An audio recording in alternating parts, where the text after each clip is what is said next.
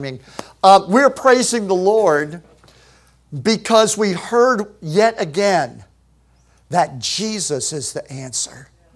Glory to God. It's not the turning up of food. It is not the doing without. It is the filling with Him, the filling with Jesus. And we all found that out. And what a blessing it is. Ephesians chapter 6 and verse 10. I'm going to continue with my message. The series is called Stand. Everyone say stand. Stand. Remember last week when I had you stand up and had you remember and think about what it feels like to be standing. No matter what's shaking or falling apart around you, you are standing. And that's the will of God. And of course, that's what Paul is writing about. When he begins in verse 10 of Ephesians 6, he says, Finally, be strengthened in the Lord and in the strength of His power. Clothe yourselves with the full armor of God, so that you may be able to stand against the schemes of the devil. For our struggle is not against flesh and blood, but against the rulers and against the powers, against the world rulers of this darkness, against the spiritual forces of evil in the heavens. For this reason, take up the full armor of God, so that you may be able to stand your ground on the evil day. And having done everything, stand. Stand firm, therefore, by fastening the belt of truth around your waist, by putting on the breastplate of righteousness, by fitting your feet with the preparation that comes from the gospel of peace.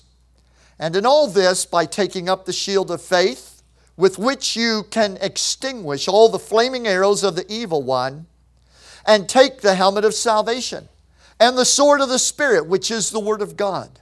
With every prayer and petition, pray at all times in the Spirit, and to this end be alert, with all perseverance and requests for all the saints. Amen. God wants you to be able to stand your ground. So He has given you 6 things to do every day, so you'll be standing on the bad days. Now, the whole armor of God is 6 items, and we're going to go through them. We're going to go take a look at number 3 today. But the whole armor of God isn't 6 things to know, but 6 things to do in order to stand. Truth, righteousness, the gospel, faith, salvation, and the Word of God are all things to know, but more importantly, they're things to do if you're going to stand. Now, when you think about the whole armor of God, probably as I have over the years, you visualize the components of the armor. Helmet, breastplate, belt, shoes.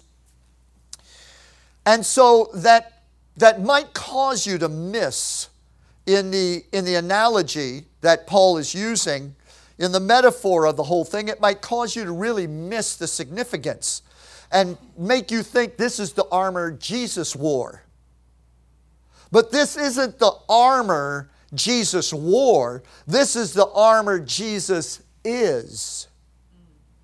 The helmet of salvation, breastplate of righteousness. That's not things Jesus put off and put on. This is Jesus. The armor of God is God. Somebody say, praise the Lord. Number 3,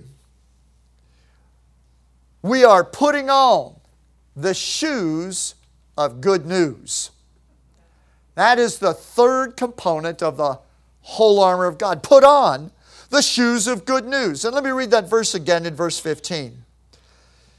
Stand by having your feet with the preparation that comes from the gospel of peace.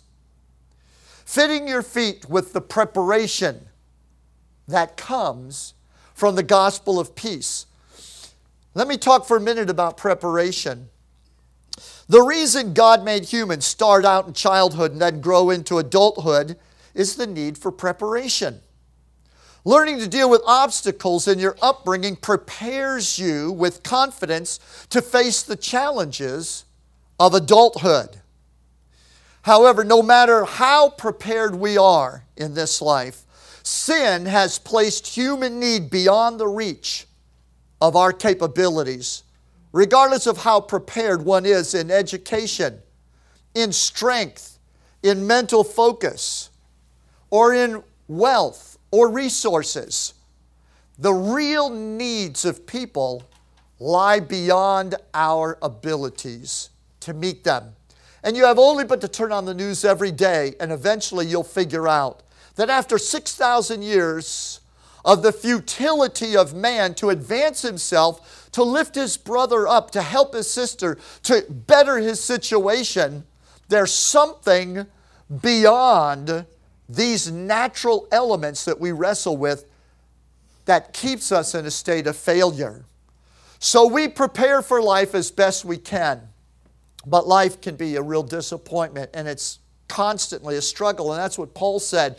You need to put on the armor of God, because if you're truly going to be prepared in life, you're going to need to put on Jesus Christ, because you can't deal with the battles of life if you don't do that.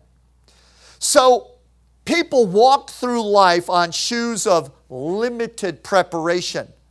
Think of the most prepared person that you know in your life. And it might be you. You might feel you're the most prepared person that you know. But if it's not you, think of the person that you might think of. If someone said, who do you think is the most prepared person to help others, to be successful in life?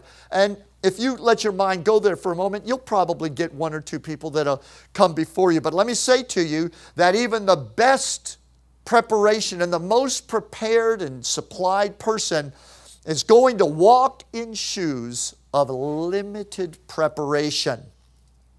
So why do I say this? Why do I take the time to talk about it this morning? Because you need to understand that it is natural within us to lack confidence in the face of things that we are not prepared for. When we meet a person whose life is really stuck in a place that we've never been, under circumstances we've never experienced,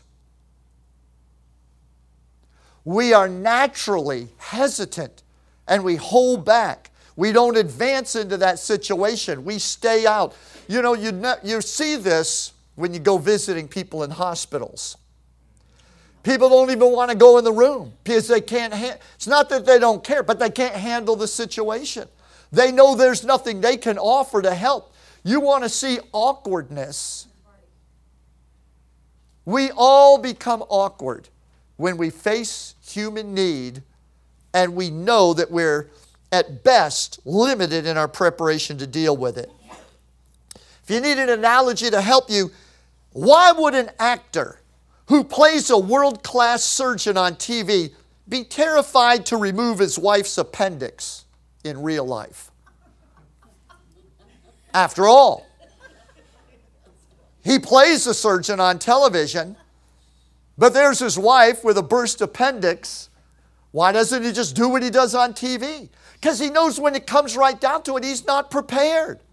So why would he be terrified to approach? Why would he not put himself out with boldness? No preparation. I'm not prepared to do this. I only act it. Are you listening to me? You see, being unprepared to help others is what paralyzes compassion. You will not offer yourself to those with needs that you yourself are not prepared to handle. You hold back. I've never been an alcoholic. I have no experience with addictions. I don't know what it's like to be in this situation. We hold back from reaching out to people whose problems and dilemmas and their brokenness, quite frankly, is beyond our scope of experience. And so, lack of preparation paralyzes compassion. Even Christians shrink back from their assignment to share Jesus with the lost because you feel unprepared to solve their problems. That is the biggest reason why Christians don't witness to the lost. Why we don't share the gospel. Because I know that you're bold when it comes to other things. I've seen you cut up and act the fool. I've seen you make a fool out of yourself when you were bold in things that you felt secure and prepared in. But when you're facing somebody that you don't know, just the fact that you don't know them, it's hard for you to break that boundary and share Jesus Christ because you feel like you probably can't solve their problems. However, I've got good news. That's what the gospel is, good news. And this is all about standing by putting on the preparation that comes from the gospel of peace. You see, through the gospel, the work of preparation has already been done. Let me say that again. Wake you up this morning. Through the gospel, the work of preparation to face the sick, to face the blind, to face the addict, to face the brokenhearted. The preparation's already been made to solve their problems, to pick them up, to meet their needs, to make that connection with them. The gospel has that connection. Can you say amen? That work's already been done. You see, at the heart of the gospel, what's the verse that first comes to mind? When you think of one verse in the Bible that expresses the gospel, what is it? John 3:16. Come on, John 3:16. For God, what? The world that He did what? Because God loved, He gave. See, the giving's already been done. You don't witness to people because you don't think you've got something to give them. But the gospel has already given. God so loved. You don't approach people because you don't feel love for them. But the gospel's already got love for people. Can you say, God so loved, He gave. Can you say amen? I'm doing better preaching than you are shouting. Praise the Lord. Let me tell you. Look, when you walk through life with the peace of the gospel of Jesus in your heart, you're already prepared with the anointing that gave beauty for ashes, the oil of joy for mourning, the garment of praise for the spirit of heaviness. Ashes, think about it. Mourning. Heaviness. These are the true spiritual roots of people's suffering from which human confidence shrinks back. We'll go help a person that's fallen down, skinned their knee, because we can do a little first aid. But when it's gotten to the point of ashes, what can you do? The house is burned down. The life's burned down. When there's nothing but ashes left, we feel paralyzed to help. We don't know. How do you address somebody whose life is in ashes? Mourning. You see it all the time. You go to funerals. People walk around like they have arthritis from the top of the head to the tips of their toes. They're just brittle and they're just afraid to approach anybody, and especially when you come up to the grieving relative. You know why? Because we don't know how to fix mourning. When people are mourning, we don't know what to say. We don't know what to do. But the Bible says He gave the oil of joy. Hallelujah. For mourning. Somebody in you, when you go out with the joy of the gospel in your heart, you are prepared. You don't have to have an answer. You carry the answer in the gospel of Jesus. The spirit of heaviness. My goodness. Billions upon billions of dollars are spent for counselors and pharmaceuticals and plans and books and studies, and it's endless ad nauseum on and on to lift up those that are in heaviness. We still, after 6,000 years, don't know how to cheer up the heavy-hearted. But the Bible says that He gave the garment of praise for the spirit of heaviness. Why? Because heaviness is a spirit. Mourning is a spiritual condition. Ashes is a spiritual condition. We hold back because we're not walking in the peace of the gospel. When you're walking in the peace of the gospel, there's a forward-leading confidence that you have. You know you don't have it, but you're carrying the one who does have it. Come on. Can you say amen? Amen. When your reason to get up every day is to strap on the shoes of good news and face the world with God's love, you can tell everyone you meet, I don't know the path that you've traveled or the burdens that you carry, but I can introduce you to the one who does know. The one who can take your burdens and the one who will carry you through. Can you say amen? Amen.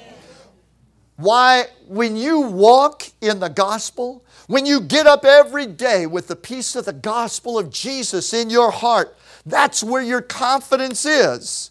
And when you walk in that gospel, you are prepared to offer the one who has mercy for the guilty, forgiveness for the condemned, the way home for the wayward. Somebody say, praise the Lord. Rebuilding for the ruined, love for the broken, and light for the lost. Because Jesus is the captive's chain breaker. He is the addict's deliverance. He is the seeker's answer and the soldier's peace. His gospel comes with comfort for the conflicted, relief for the hardened, freedom for the oppressed, and rest for the stressed. Hallelujah. You see, the gospel will prepare you for all the people that you can't deal with. I need to say that again. I did hear a little whimper of a hallelujah over there. Thank God for that. But y'all missed an opportunity to jump out of your chair and shout. I've got good news today.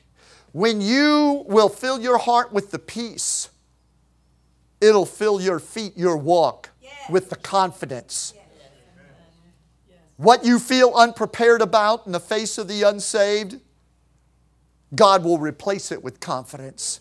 You'll know that you are prepared, hallelujah, to deal with people that you can't deal with.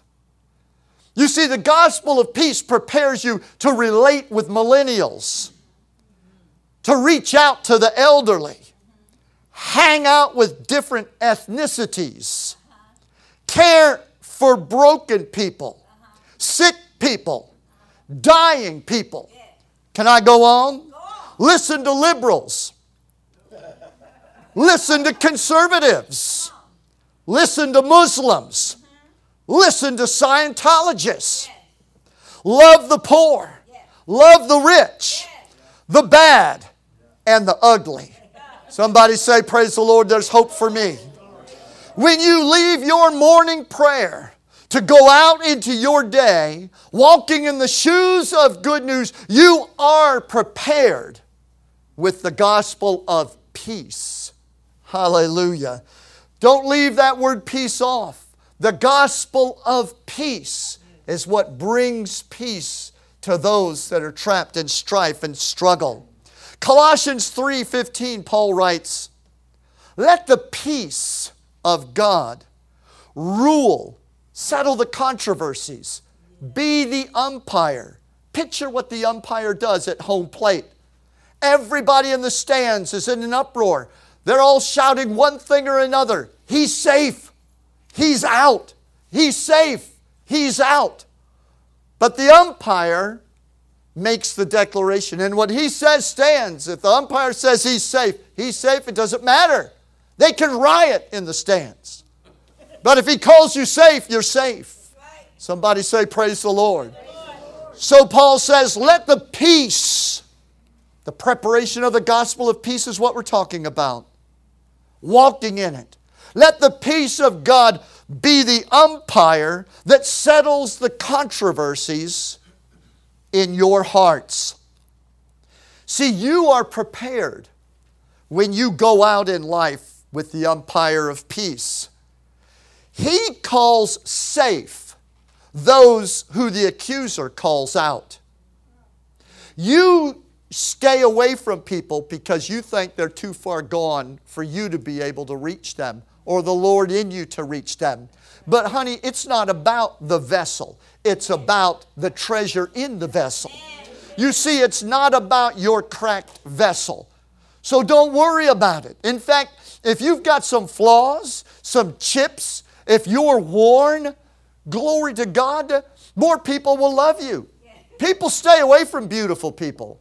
Now, I don't know this from experience, but I've watched people stay away from my wife for 40-something years, so I know that it happens. Hallelujah. But, you know, people are afraid to approach people that they think are just beautiful and symmetrical and put together. They stay away from it because the brokenness in us doesn't relate to the perfection we think we see in others. So if you're broken down and you're a half a mess, it's about the treasure in you. Not about you, the mess, but about Jesus, the treasure that is in you. That's where you need to center your confidence. Stop waiting until you get it together. You're carrying the one who is together. Hallelujah. Somebody say, praise the Lord. And by the way, if that hasn't convinced you, let me try this on you this morning. For people to see you half messed up and the answer is in you gives them hope that they don't have to get themselves perfected before Jesus will come and dwell in them. Hallelujah. Amen? So you understand what we're talking about today. He's the answer. Glory to God. So you are prepared when you go out with the umpire of peace because He is going to call people safe who the accuser calls out. Don't let the accuser limit who you can reach out to for Jesus. Why do you not witness to people? Why do you not talk to people about Jesus? Why do you let that feeling of lack of confidence and being ill prepared keep you back when your eyes are on the one who is reaching out through you to them? Let Him touch them through you. It's not about you. Praise the Lord. Glory to God. Don't let the devil limit you. Don't let the devil tell you that you're not going to reach out to those people because you've allowed yourself. You know, let me just be frank with you. When we see people that we can't relate to, we push them away from us in our mind because we don't understand them. We don't understand what they're going through. And so in order to live in a world with people we don't relate with, are you listening to me? People that we don't normally associate with, we have to create a mental patch, a kind of a program, if you will, or an app that we run in our mind that explains those people, that explains why you don't have to connect with them, why you don't have to, why I don't have to go out of my way to witness to them. You create a little app in there that says, well, they're not going to listen anyway. Oh, well, those people, they just have a bad attitude. Oh, well, those people, they think this. See, we become prejudicial. You know, there's that big flap that's been going on forever about racism. And I wish they'd just leave it alone because the racism would die if people shut up about it. They just shut up and stop talking about it and go away because people want to love one another. Can you say amen? Now, let me tell you where the real prejudice lies. The real prejudice lies deep within our hearts and has nothing to do with those external things that people usually think racism has to do with. That prejudice has to do with the fact that I am insecure about approaching you with the gospel. Therefore, I've got to come up with a logic in me that says why I don't reach you, why I don't reach out to you. And what ultimately I end up saying is, I'm not prepared to reach you. I don't feel prepared to reach out. I don't have the confidence to reach out to you. But I want you to know this morning that the Jesus in you loves those people. He is prepared. The prepared one in you wants to prepare your feet. He wants to give you the confidence to go out into all the world and tell all people and tell everybody about Jesus, especially the people that you feel you can't help. 2 Corinthians 5, 19 through 20 says, "For God was in Jesus, reconciling the world to himself, no longer counting people's sins against them. And he gave us this wonderful message of reconciliation. So we are Christ's ambassadors. God is making his appeal through us. We speak for Christ when we plead with you, come back to God." Wow. What a verse of Scripture. 2 Corinthians 5, 19 through 20. Absolutely astounding. I went right through the second portion of that phrase, and I bet you didn't catch it. There's a stunning statement in there. It says, he is no longer counting people's sins against them. Did you read that? Is that true? Could that be possible?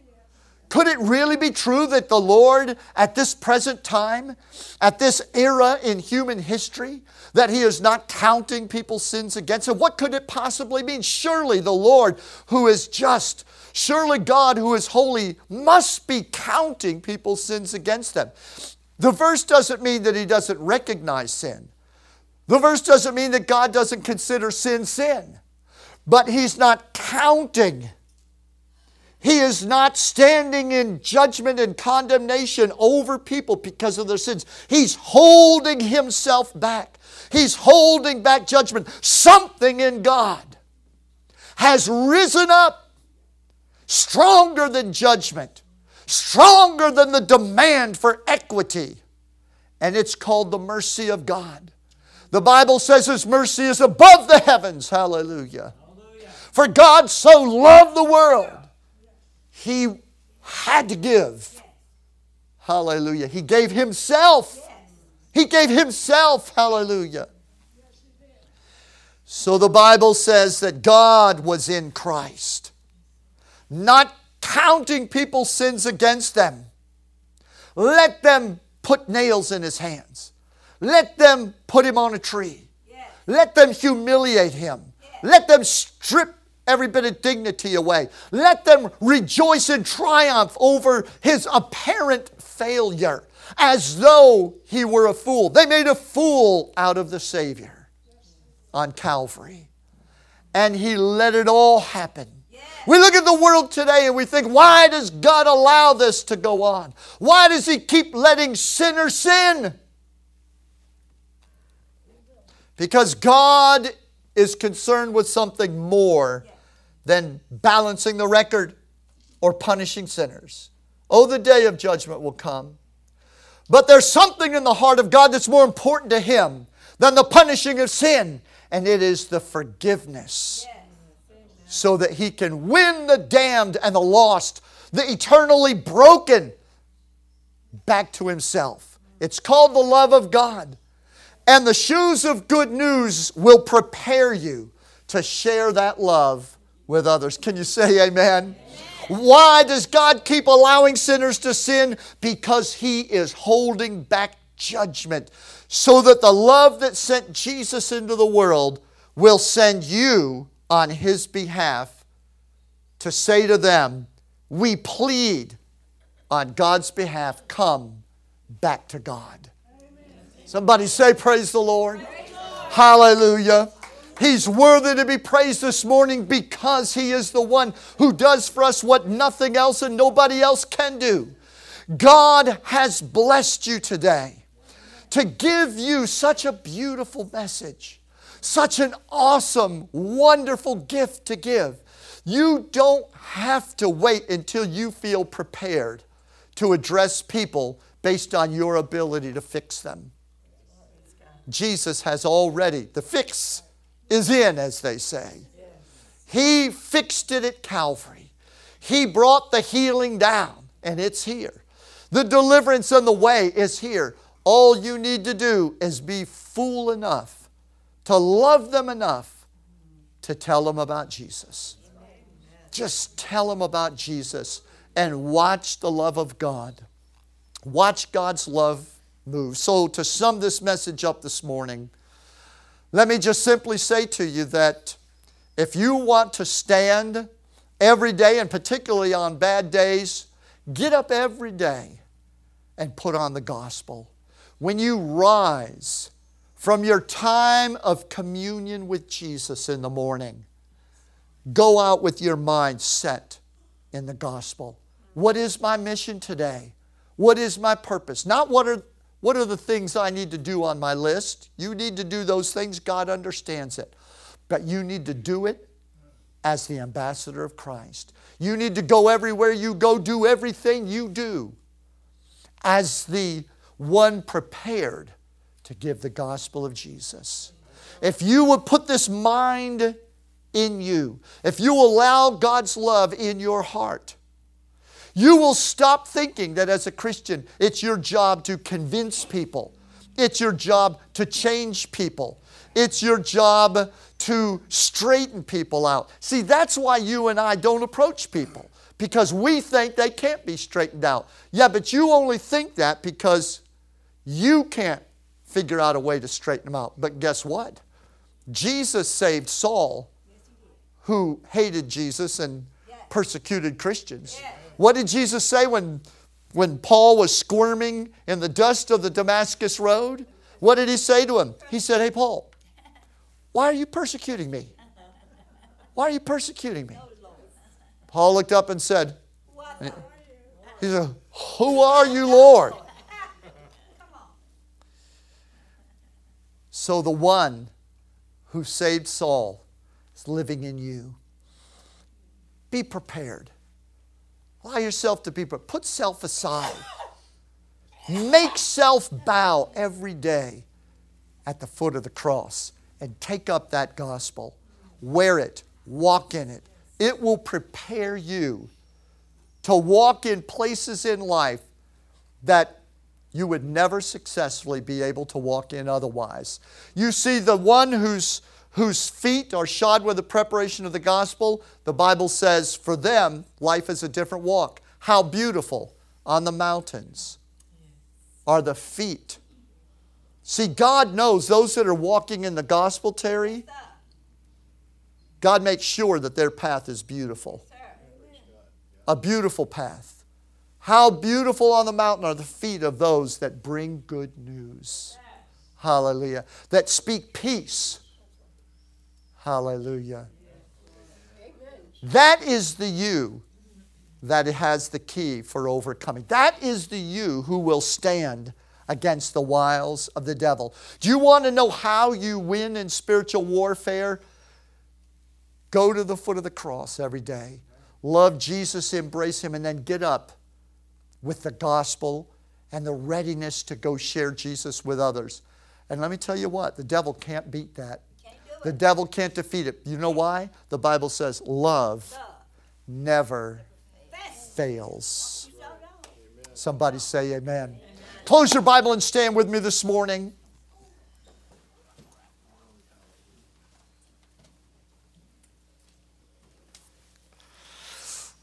The wonderful thing about this message is that you don't have to take 6 classes to learn how to do it. You don't have to pay any money. You don't have to do anything strenuous. All you have to do is change your mind in the presence of God. Just change your mind.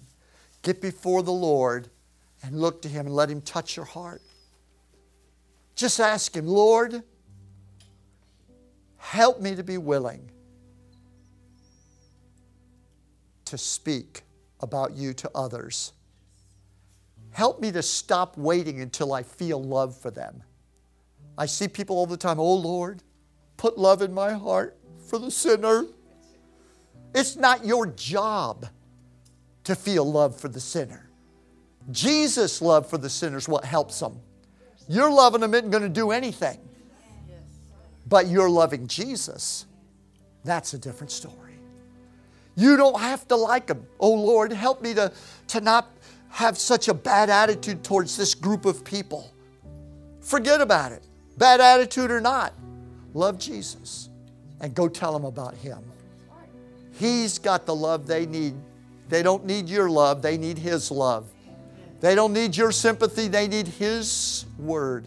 They need His compassion. Are you listening to me this morning? Are you willing to let Jesus give you those shoes every day and put them on? If you're willing, He'll do it. All you have to do is be willing. If you say, oh, I don't think I could do that.